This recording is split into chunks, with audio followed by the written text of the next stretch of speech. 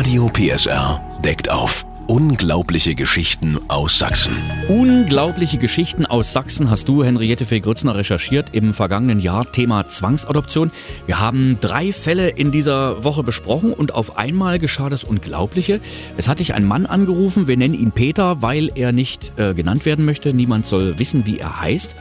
Und es klingt unglaublich, was er dir erzählt hat. Der Peter hat unsere Reportage verfolgt und der Peter ist der lebende Beweis dafür, dass das wirklich passiert ist. Dass Kinder in der DDR angeblich verstorben sind, aber in Wirklichkeit leben sie und wurden zur Zwangsadoption freigegeben. Deshalb hast du natürlich keine Zeit verstreichen lassen und dich sofort mit dem Mikrofon mit Peter getroffen.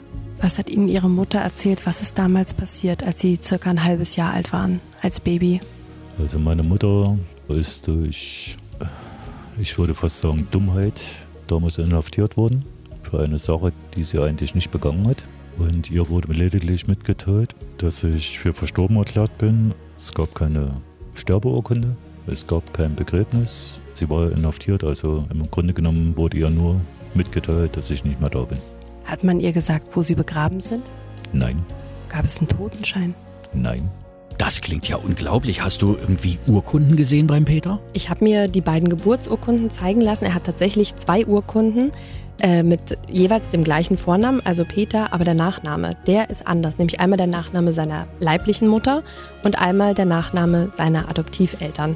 Und die Anwältin, mit der ich auch noch telefoniert habe, die hat bestätigt, dass eine der Urkunden gefälscht wurde.